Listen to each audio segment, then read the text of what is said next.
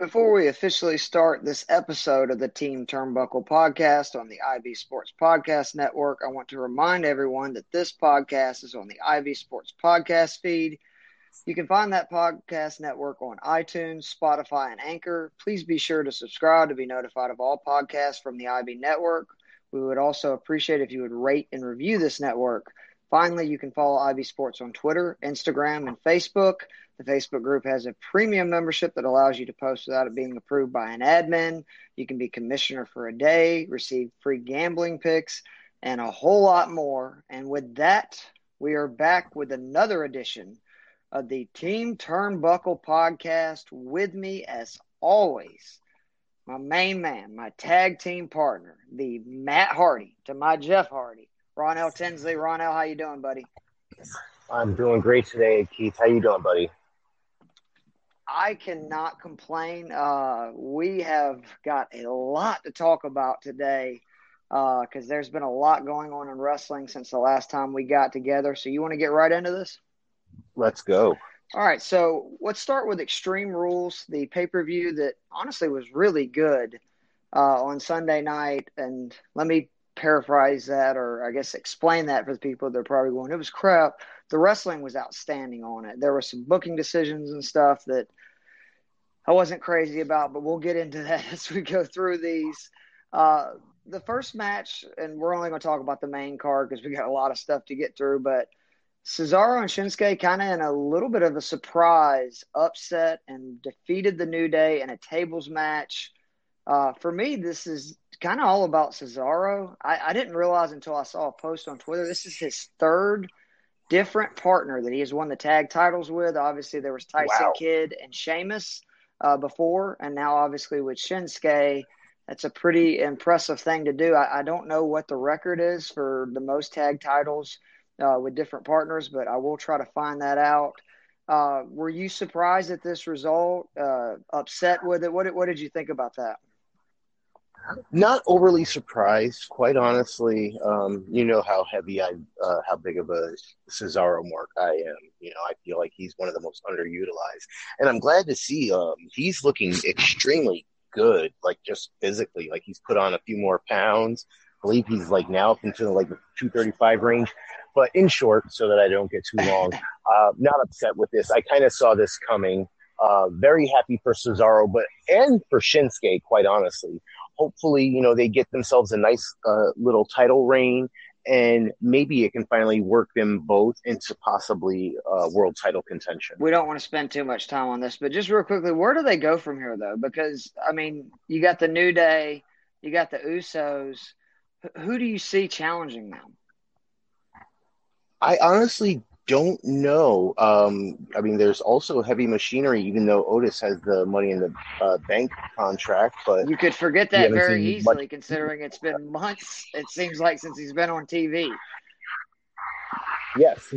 I believe I saw a meme that said his last appearance on television was like the 8th of June, which is kind of strange. But no, I'm happy for these guys. I don't know if it's going to be they'll be running it back with the New Day or what else they may have in plan. Who knows? I'm seeing some things, and this is just in wrestling groups, of hints of a possible Undisputed Era call-up. That would be nice. I just hope it's somebody different. You know how much I love the New Day and the Usos. I mean, if you don't, you're not a wrestling fan. But it is getting a little stale with their tag team division because it's just the same teams over and over. It is. Let's get some fresh blooded there. Let's revitalize SmackDown's tag division. That's why I was excited about that. Okay, so next up, we all know how I have been saying for weeks on this podcast that Seth Rollins is the best wrestler in the world right now. I'm going to tell you, I think that title right now goes to a woman named Bayley. She just continues to get better as a heel. She's getting better in the ring. She had a great match on Monday Night Raw last night. This was a really good match. She retained the SmackDown title with, of course, the assistance of her best friend, tag team partner, Sasha Banks, and defeating Nikki Cross. Really, this match, though, to me was all about Nikki Cross. It was, I thought, the best she's looked in the ring since I've seen her on the main roster. I now kind of understand the people that are, big time on her. She was really impressive. She moves really well, for a woman that's not exactly tiny, which is always, I think, a good thing when a wrestler's athleticism surprises you. But where do you think Bayley goes from here? Because it looks like they're going to hold off to Sasha, Bayley split until the crowd's back. And God, who knows when that's going to be. And that's one thing that like I don't know if they can really hold off on that anymore. So it's really difficult. I'm not really seeing anyone else on SmackDown that's really deserving. I mean, I know that there's this whole Naomi deserves better hashtag going around, and that's a completely different story and talk, but there's no real contenders in there for her. So honestly, I feel that the Sasha angle is the only story left right now. Yeah, my answer would be Sonya Deville, but then you're going heel versus heel, and that kind of defeats what they're obviously, or at least it appears like they're building to, or when Sasha and Bayley split up. Bayley, I would hope, gets to stay the heel because she's done such phenomenal work since she's gone heel. So it'll be interesting to see who is challenging Bayley if it's not Sasha soon. So next, we're going to go through a couple of these matches where not totally sure who the champ is right now. We had MVP, in quotations, won the U.S. title, we think, because Apollo Crews could not pass his pre-match physical. They didn't really mention this on Raw, at least not the way that they did with Sasha, where you had Stephanie, come over the screen and say that, and we'll get to Sasha's match in a minute, that they would have to fight again for the belt. I mean, I'm sure this is leading to an MVP Apollo Crews match soon. I actually think it's the right decision to put the belt on MVP anyway. He is one of the most entertaining things about Raw right this second. But I do hate that, it's at the cost of, Apollo Crews, who I wouldn't say is getting interesting, but he's at least having some character development. Do you think that is something up with Apollo Crews? Because we haven't seen him on TV in a few weeks. And then if he did officially lose the title this way, I mean, it's kind of a bad look for him. Yeah, I'm not certain. I wanted to look around to see if there was something else, but I just kind of failed to do so today. I wouldn't actually, after seeing all this, wouldn't mind if the belt actually did go to MVP. He's actually starting to get himself a little something going more than just with Bobby Lashley, and I'm happy for him. So I think he would be one to actually push the U.S. title forward, at least having it on television, maybe even a couple of defenses per month. I'd be quite all right with a nice heel champ running it right now. Yeah, I would too. So next we had Seth Rollins defeated Rey Mysterio by taking his eye out against the step in the eye for an eye match. This was my least favorite match on the card. Full disclosure, just because I didn't understand it. I will say, and we'll get to it at the end of the podcast on Raw, it made a little bit more sense with Seth Rollins' promo, I think, of what they're trying to do or where they're trying to go. And I will also say that there was a report that surfaced, and I believe this was from Meltzer. I know he gets stuff right, but he also gets stuff wrong. But he said that originally this was a tape match. I think it was, obviously other than the cinematic match, the only one that was not live. And originally they had a much more graphic finish using CGI, which there was reports out about that. But Vince scrapped it because he said it was just too much. I will tell you my favorite part of this match, without a doubt, was Seth Rollins getting sick at the sight of Rey Mysterio's eye coming out, because that was about the most realist part of this match. Was if, you just yanked somebody's eye out or gouged it, whatever you want to say, I think it probably would make you pretty sick. Yeah, absolutely. And it's a shame that, from what I'm seeing, a lot of people didn't like the match. It's like, even in stipulation matches, you got to understand there still has to be wrestling involved. So the fact that this was an eye for eye match and it wasn't just two dudes just constantly just trying to go for the eye, it's entertainment. Like, enjoy it for what it is. But Yes, I do agree that Seth hurling at the end definitely was the highlight of that entire match because I didn't know how they were going to do it, and I too was just like, whatever. I kind of expected something like this. It is like we said in the preview show.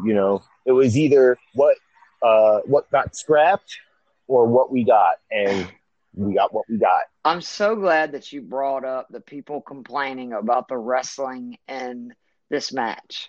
There's wrestling in ladder matches when the whole goal is to get the ladder, up to grab a belt. I mean, there's wrestling in all matches. So, yes, this was a different stipulation that we haven't seen before, but you should know from watching wrestling, especially the people that are supposedly these huge wrestling fans complaining about it, of course, they're going to wrestle. That's what they do.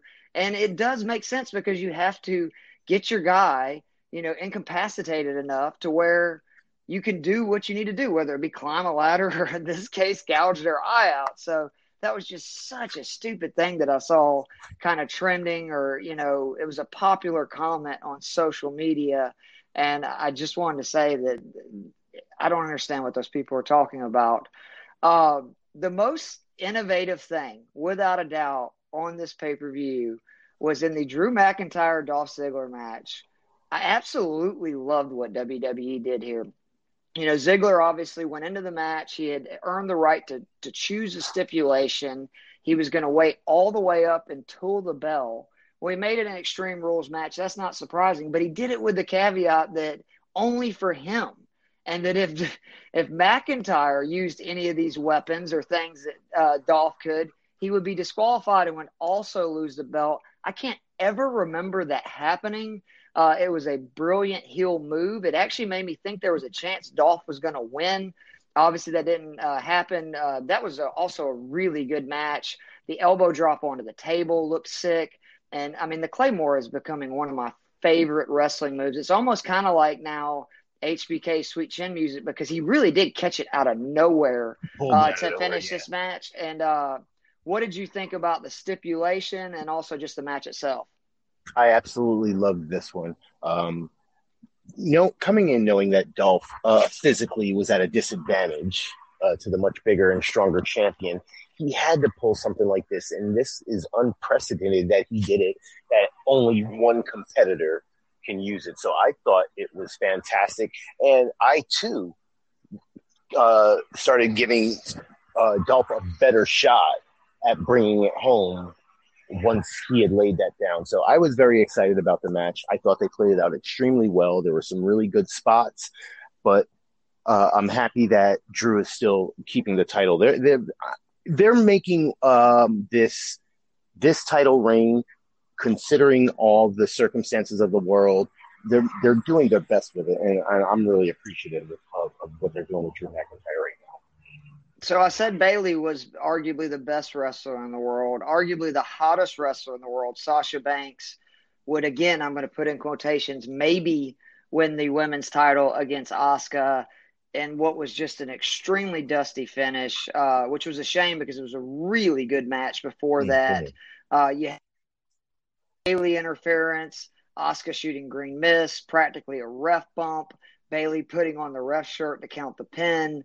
And again, I want to say that I get this because you had to keep both women strong. It completely makes sense. I understood that there was probably going to be a dusty finish at the end of this. I just sometimes get amazed when it's almost like they can't figure out what they want to do. So they're like, well, we know we want to make a dusty finish, but we don't know how we're going to do it. So let's just throw a bunch of stuff in there to where it's almost too much. It's kind of hard to stomach. It reminds me a lot. We talked about, me and Sam did that podcast on CM Punk's Money in the Bank from 2011. Which was phenomenal, by the way.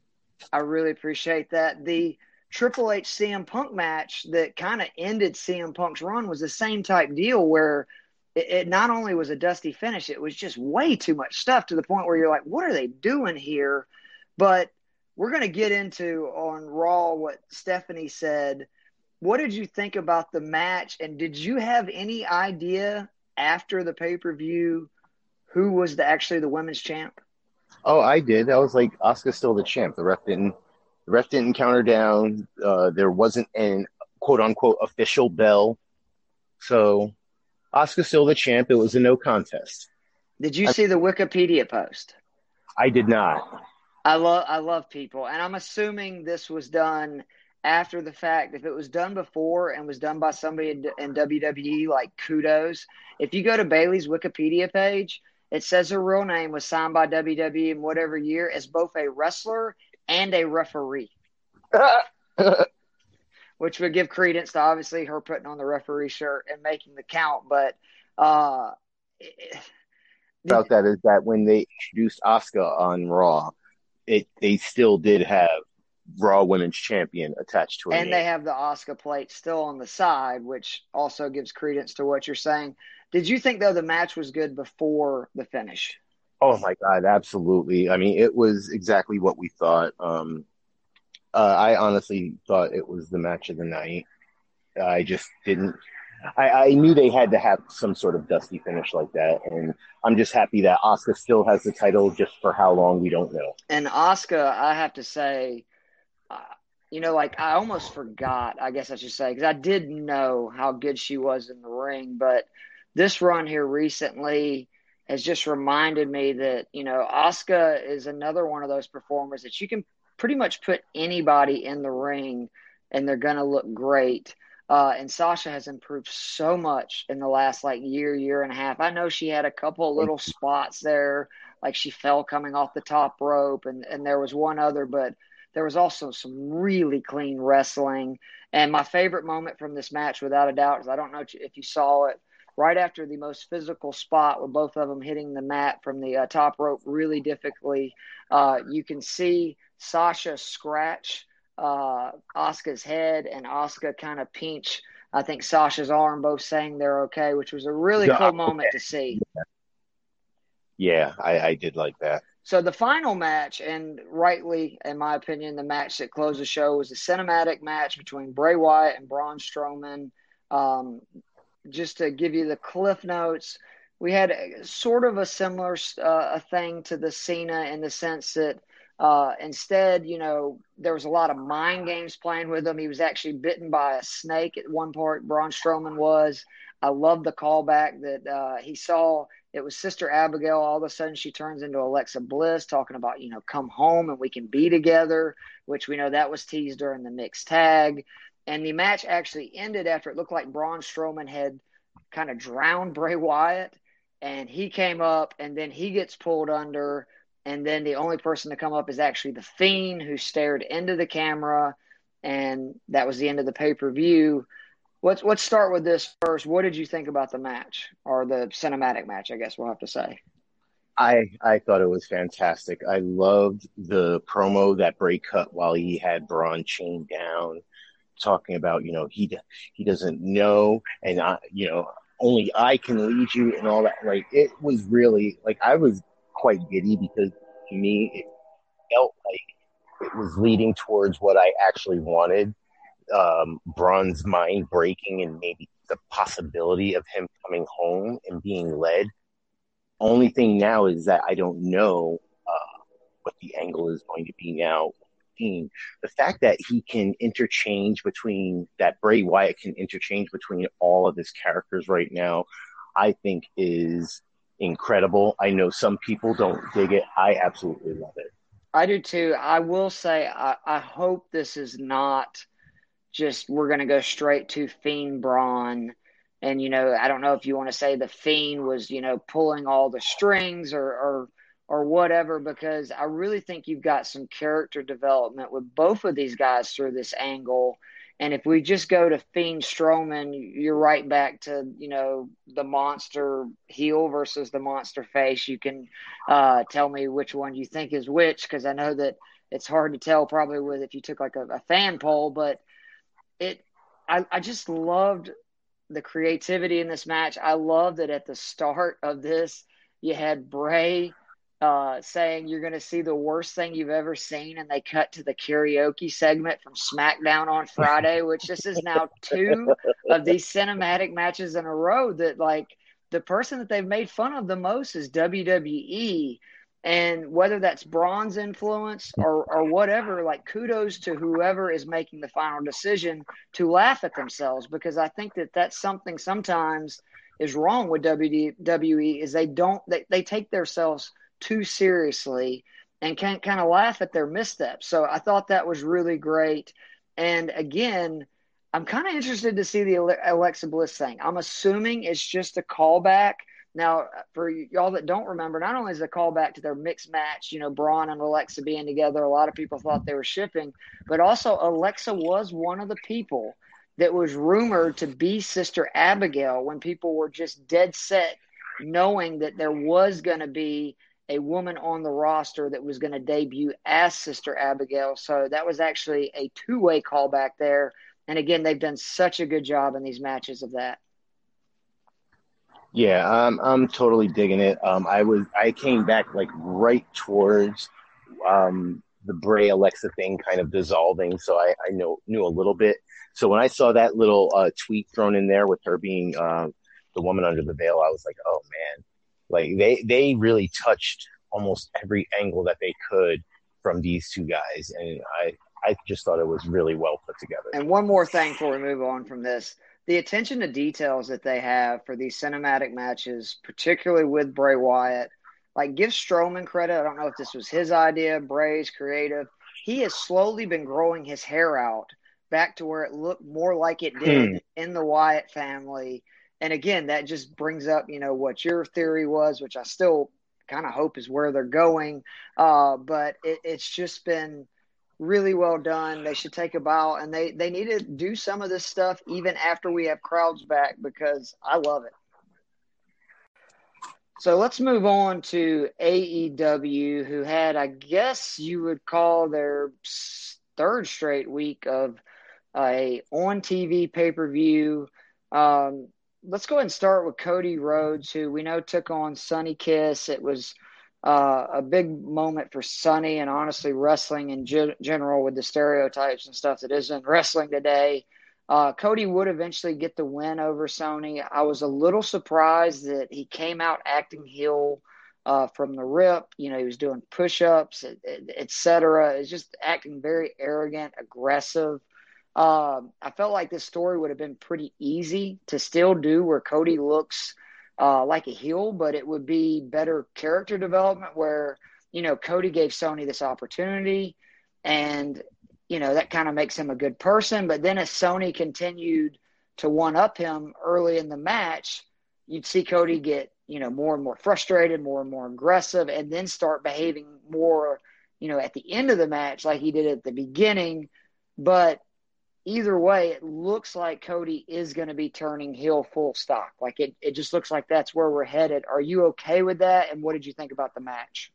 I thought the match was pretty good.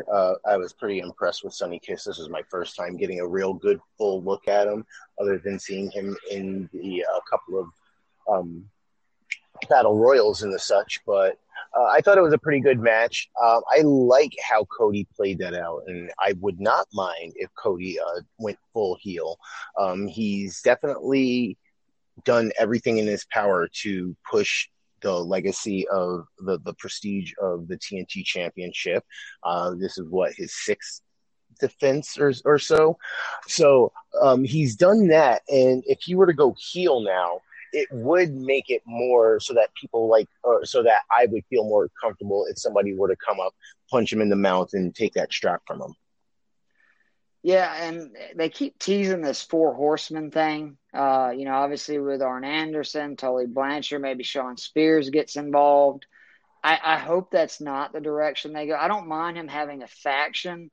I just hope they don't try to do basically a rehash of the Horsemen, because AEW and especially their fans in a lot of ways, the rabid ones, or I should not even say the rabid ones, the crazy ones, they want to pick on WWE for everything. And it's like, well, if you're just basically stealing the Horseman story, you don't have a lot of room to talk. But I do think that Cody's getting a little stale in this role, and it's not his fault. Cody is a great face when there's a crowd involved, because Cody really knows how to make an entrance. He knows how to cut a promo, but I just don't know if he wrestles that well as a face. we know he wrestles great as a heel, and I think Cody is ready to kind of shake some things up himself. I think it would be a great thing for the company, especially if to have one of your champions as a heel now. I mean, Chris Jericho did a lot carrying the legacy of the AEW championship, and he was a phenomenal and is a phenomenal heel. So I'd be all for that. So I hate to say this because I know how much you love FTR and the Lucha Brothers. And honestly, I was really excited about this match, but I just didn't think it worked. FTR did win because they ripped off one of the Bros' masks. It just looked to me like they were trying to wrestle the Lucha style, which I was actually excited to see the contrast because, Lucha Brothers are obviously a very fast-paced, exciting style. FTR is more of old school tag team wrestling, and I thought the styles would contrast much better. And it looked like they just didn't mesh very well. I will say in their defense that this is where they're at a disadvantage that they don't have house shows. If they had house shows, that there would have been, 10 practice matches for this before it was ever seen, in front of a TV or, a big audience on television or whether it be a pay-per-view. I did like the finish. I did like the fact that it's a kind of a heelish move because they need to be the heels of the tag team division to really, in my opinion, feud with the Young Bucks, to feud with Omega and Hangman. I just didn't think this match was that great. I know you've told me how great they are, and I have gone back and watched some of their NXT matches, and they definitely can wrestle. I think they were trying to work kind of the Lucha Brothers style, and that was kind of, the issues. Did you have a completely different opinion on this match? No, actually, you're very spot on this. They definitely got away from just trying to do their own thing and was trying to keep pace, and it didn't work as well as it would have if they had just gone with their own natural style. I was excited, even though I was a little disappointed in having that 8-man tag the week before. I was excited just because of the action we saw there to see how they were going to follow up in just a regular tag match. And unfortunately, this time they fell short. So, that both of us are flat out Chris Jericho marks. We love him. We have said more glowing things about Chris Jericho on this podcast than probably any two guys that do a podcast anywhere. However, I'm going to tell you, he had a rough night last Wednesday. And it's the first time I can say that, honestly, since he's been in AEW. I thought that his work on the commentator, as a commentator was a little distracting. It was almost like he was trying too hard to be funny, and it sort of distracted you from some of the matches. I think that's one of those deals that, and even Bobby the Brain Heenan was that way, that, it's either they're off to the races with their first couple of jokes and it just kind of steamrolls from there, or either the jokes kind of miss and then it's just kind of hard to recover. I know I'm probably not doing a very good job of explaining that, but to me, you are. Okay, well, then maybe I'm making some sense. And then he cut a promo that I'm now at the point where I don't understand if this whole demo god stuff is him trolling or if he and AEW really care about this that much, because he came out and cut a promo where they were trying to explain that even though they lost the overall ratings, they won the demo ratings, and that's what's most important, and he's the demo god. And I'm just like, is this really what he's talking about right now? I did like the interaction with Orange Cassidy. I thought that was funny. I thought that the fact that he dropped the orange juice on the head from above was really funny. And the reason I say that is because I've seen a lot of articles posted lately that Orange Cassidy could be AEW's Undertaker. And before people flip out, I mean in the sense that he doesn't need the title. He doesn't always have to be the main event, but he's an attraction in himself that people are always going to want to see and they're always going to be interested in. It's always going to get a pop. It's always going to get a reaction. And then it's just so funny that he ended up doing, I believe, what The Undertaker did during his ministry thing. I don't remember if it was to Vince or another guy where he dropped blood from the rafters on, and it reminded me of that with the orange juice.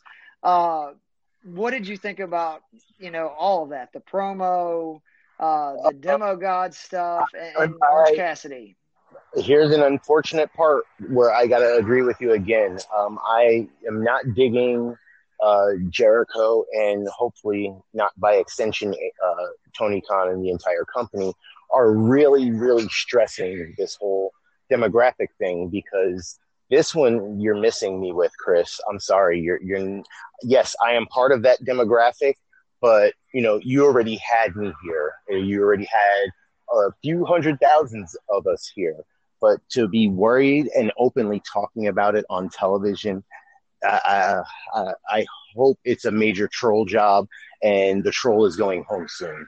Other than that, I love the whole thing with Orange Cassidy. I like what you say about the whole Undertaker part. And what I was actually thinking is that you will have to be a man of few words, which is great, because Another great point. I still don't know what Orange Cassidy sounds like, because to me, I'm concerned about when are you going to be on the mic or whatever. But if you can kind of keep doing little cool tidbits where speaking isn't actually necessary, I can go with. So for another week, I'm all on. I mean, I'm all on board with this train. I just hope that there's some better progression down the line.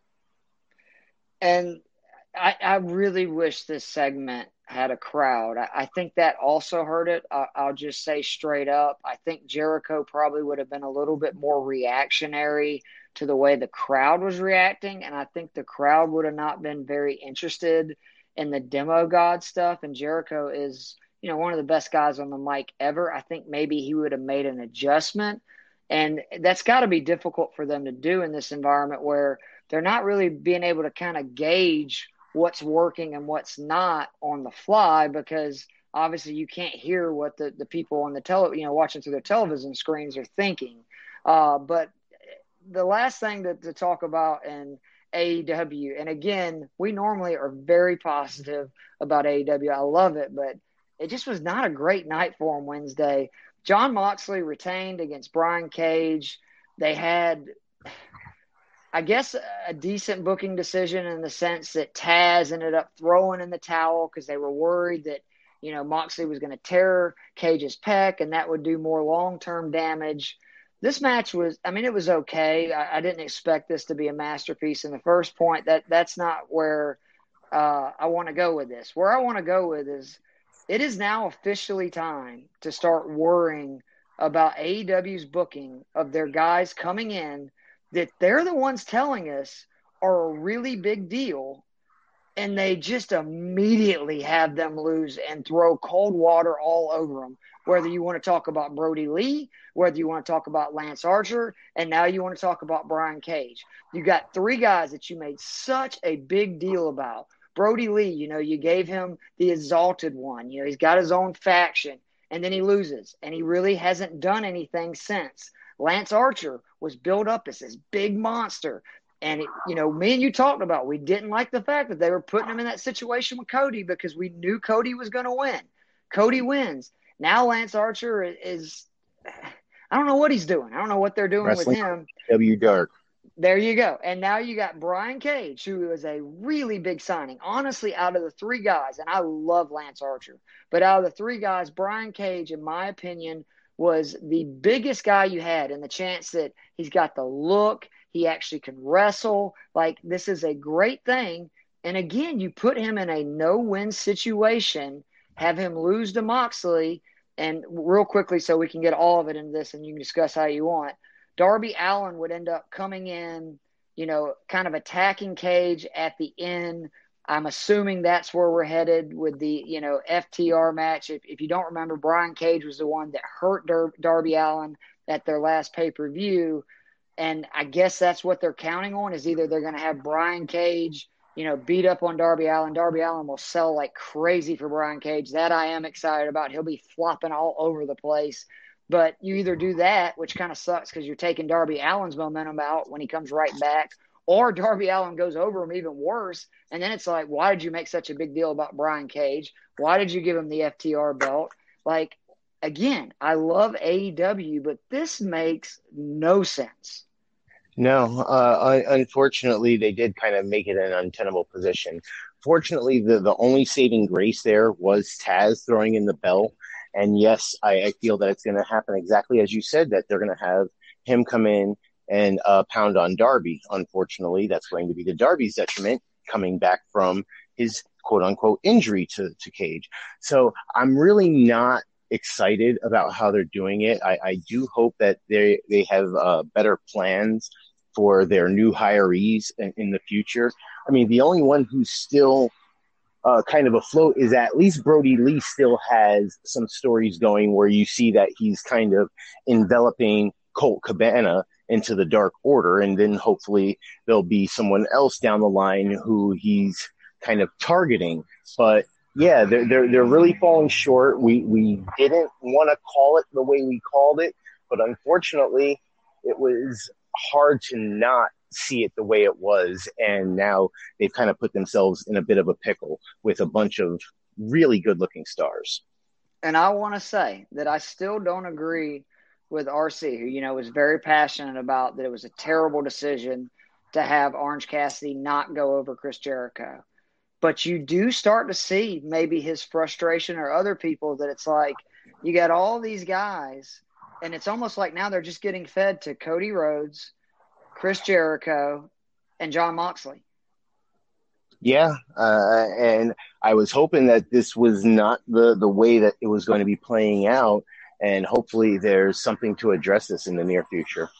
Okay, and again, I apologize. I don't want people to think that we like to, bash on honestly any company, but I just was really disappointed with AEW. They got a higher rating, which good for them. I don't care about that. I care more about that. I thought this was one of the worst Wednesdays they've had. Actually, I'm gonna go ahead and say it was the worst Wednesday they've had since they've started having weekly shows. So there's just a couple of things real quick I want to go over NXT. Keith Lee defended his title against Dominic Dijakovic. Dijakovic. Goodness gracious, I'm glad you're on the show.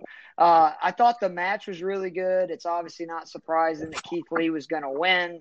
So there's not much element of surprise. There's not much intrigue. This is obviously building to Dominic versus Karrion Kross, which is going to eventually build to Karrion Kross versus Keith Lee, and I'm okay with it. Yeah, totally. Honestly, you couldn't have put that any better.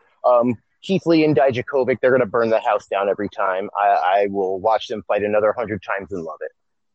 So the other thing of note is Dakota Kai defeated Tegan Nox, and it now appears that we're heading to a Dakota versus Io match, which I am very excited about. Are you as well? Or do you think it's going to be Dakota versus Io next? I hope so. I wasn't excited when I saw Tegan Nox getting the number one contendership, because quite honestly, I feel that she's still a ways away. So I didn't think that she actually stood a chance against an Io Shirai. I thought Dakota definitely would serve a better role. I agree. So Raw, I want to talk about before we get out of here, and I know we've already spent a lot of time talking about wrestling, but I actually thought it was a pretty good Raw. Seth Rollins cut a promo that, again, I said it earlier, it kind of made the Mysterio match make sense. I loved it. He came out and he seemed in the beginning that, it really bothered him that he had to do what he had to do, and it upset him. And I think that some of that was true, at least from the sense of, like, for his character, that he really does believe that it bothered him. And then he just started hammering the fans going, but you made me do this. Let's not forget that you're the ones that turned on me, when I was, on fire. And then it was Rey Mysterio who wanted this match. I'm not the one who wanted this match. It was Rey Mysterio did. So you can thank yourself. You can thank Rey Mysterio. I thought it was a fantastic heel promo, like top notch. And it was a fantastic way to open the show to boot. It was another one of those ones where it was like, wow, Seth, you're really turning it on here. And I like that because you had messaged me or I had saw something in the group where you had saw him start to chuckle, but he stayed the course and finished it out. It really was one heck of a job to open the show. And for those that don't know, the reason he chuckled was he said Ray's name, and to their credit, or probably they got in trouble for it, but one of the performance people in the audience goes, "He can't see." And I mean, literally, you can see Seth kind of chuckle and then collect himself and then go right back on with his promo. Then Seth had a really good match against Aleister Black. Kind of surprisingly, he beat him cleanly, which I can only remember the match against AJ Styles. It's the only other time Aleister has lost in a singles match cleanly since he's been called up. This tells me that Seth Rollins is getting closer and closer to the WWE title picture. Am I looking into this wrong? Does this just mean they're down on Aleister, or does it just show how high and how much they're getting ready to push Seth again? No, I think it's. I honestly, I didn't think I would be saying this so soon, but I think you're right, and it would be deservedly so to get him right back in the mix, and he would be one of the people that would put on such a great match. And whether or not Drew goes over him or not, it should be a great program. Absolutely. So I got good news for you because I know we were worried about Ruby Riott apparently turning face. She got a win, man. She won a match. The over streak is over. She defeated Peyton Royce. So maybe the face turn is a good thing. Maybe, and it's so strange seeing her smiling and all this stuff. Like, and quite honestly, I mean, I think, everybody is different strokes for different folks. I think Ruby is an attractive woman, and seeing her smile was also kind of creepy. Well, we know WWE likes different. She's different, so she would be a different face than any that they have. If that's why they're doing it, I don't really care. I just think Ruby Riott's very talented. And, again, this is not a knock on Naomi because she does deserve better, but you can say that about any person on the roster, honestly. And Ruby Riott is a prime example. She just lost 14 matches in a row before this one. She deserved better than that as well. So, Totally. again, I'm not knocking the Naomi thing. I completely agree with people. But let's just remember that, unfortunately, in wrestling, you can't push everybody at once. And unfortunately, there's going to be people in favor that get wins, and there's going to be people who are not, and they get losses. That's just the way it is. Yes, sir. The Street Profits defeated Garza and Andrade again in a really good match. Really WWE has been having some really good matches lately, but all I could think during this entire thing is, man, Montez Ford is going to be such a star one day, and I hope they don't screw it up because I have more stock in him than just about anybody in WWE. I just hope that they break those guys up at the right time to push him because I just think, he looks like $1 million. He can talk, and, man, he can wrestle. That frog splash was one of the most incredible frog splashes I've ever seen. He gets great height on it. Oh, my God. Great height, and he shows tremendous athleticism. I mean, him and Bianca really are two of the future of WWE if they don't screw it up. And I would love them to eventually be like a Triple H and Stephanie. And I'm not talking about the control, but just how they kind of run the show for a while. It would be perfect. Versus Seth and Becky a couple of years. There you go. Amazing. That's in itself. So we also had Bayley take on Kairi Sane. Before that, her and Sasha cut a promo about, having all the gold. Just, again, typical great heel work by them. Stephanie McMahon came on the screen. She announced that, sorry, Sasha, you did not win the world title. You will have a rematch next week on Raw for the women's title because she said also Asuka didn't win. Obviously, neither one of them won. But in a surprise during the match, Kairi Sane, who from all reports is almost done. Like, I think she has one more tape recording and then she's done. She beat Bayley cleanly. It was a roll-up, but still beat her cleanly. It was a beautiful roll-up, by the way. It was. Were you, shocked that they had Kairi Sane go over? Maybe was this just a thank you? Completely. It has to be. That's exactly what I thought it was after the 3 count. I was like, wow, no trickery, no dusty finish, no nothing. A clean win for Kairi after everything that she's been through, especially this past year. This is definitely a thank you for your service kind of thing because a win like that normally would propel somebody right into a title shot. And by Exactly. all accounts, she's going home to NJPW to be closer to the husband. So, um, thank you, Kyrie. You've been amazing. I wish they had given you better while your contract was here, but best of wishes in going home.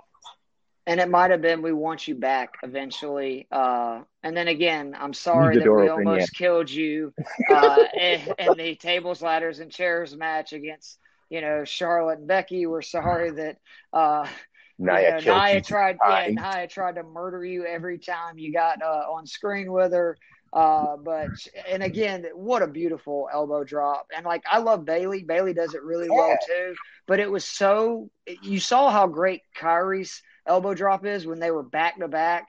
And I'm sorry, there was no comparison. Like, there was no No, comparison in those two. I was thinking about that because I happened to catch on to Kyrie only about a month or two before she had come up, and seeing just the evolution of that elbow drop, because when she used to do it coming out of NXT and up to the main roster, it looked like she was actually kind of hurting people. But now that they have her doing that little wind up halfway, she gets to kind of control her elbow more in her body position so that her opponent barely takes any of the blow at all. So it was really beautiful. It was. So this is where I'm going to get on WWE's ass. Drew McIntyre came out, started to cut a promo about what's next. Dolph Ziggler shows up, begging for one more match. Eventually, it got to the point where the roles are going to be reversed. They didn't say when it's going to be, but McIntyre will now be picking the stipulation against Ziggler. This is what I'm really upset about. Why are they making him look like a heel? This is now the second time in 3 or 4 weeks that they have made him literally look like a straight up jerk. They had the thing with Heath Slater, which was ridiculous. And now you're having this with Dolph, where honestly, he looked bad. Like, between the comment he made to Dolph, which again, it was true and funny that, coming up short, that's what Dolph Ziggler does. And then though, the fact that what face is going to say, I'm going to wait to the last second to give the stipulation. I'm going to give you exactly what you gave me. It's like, that's not very face-like.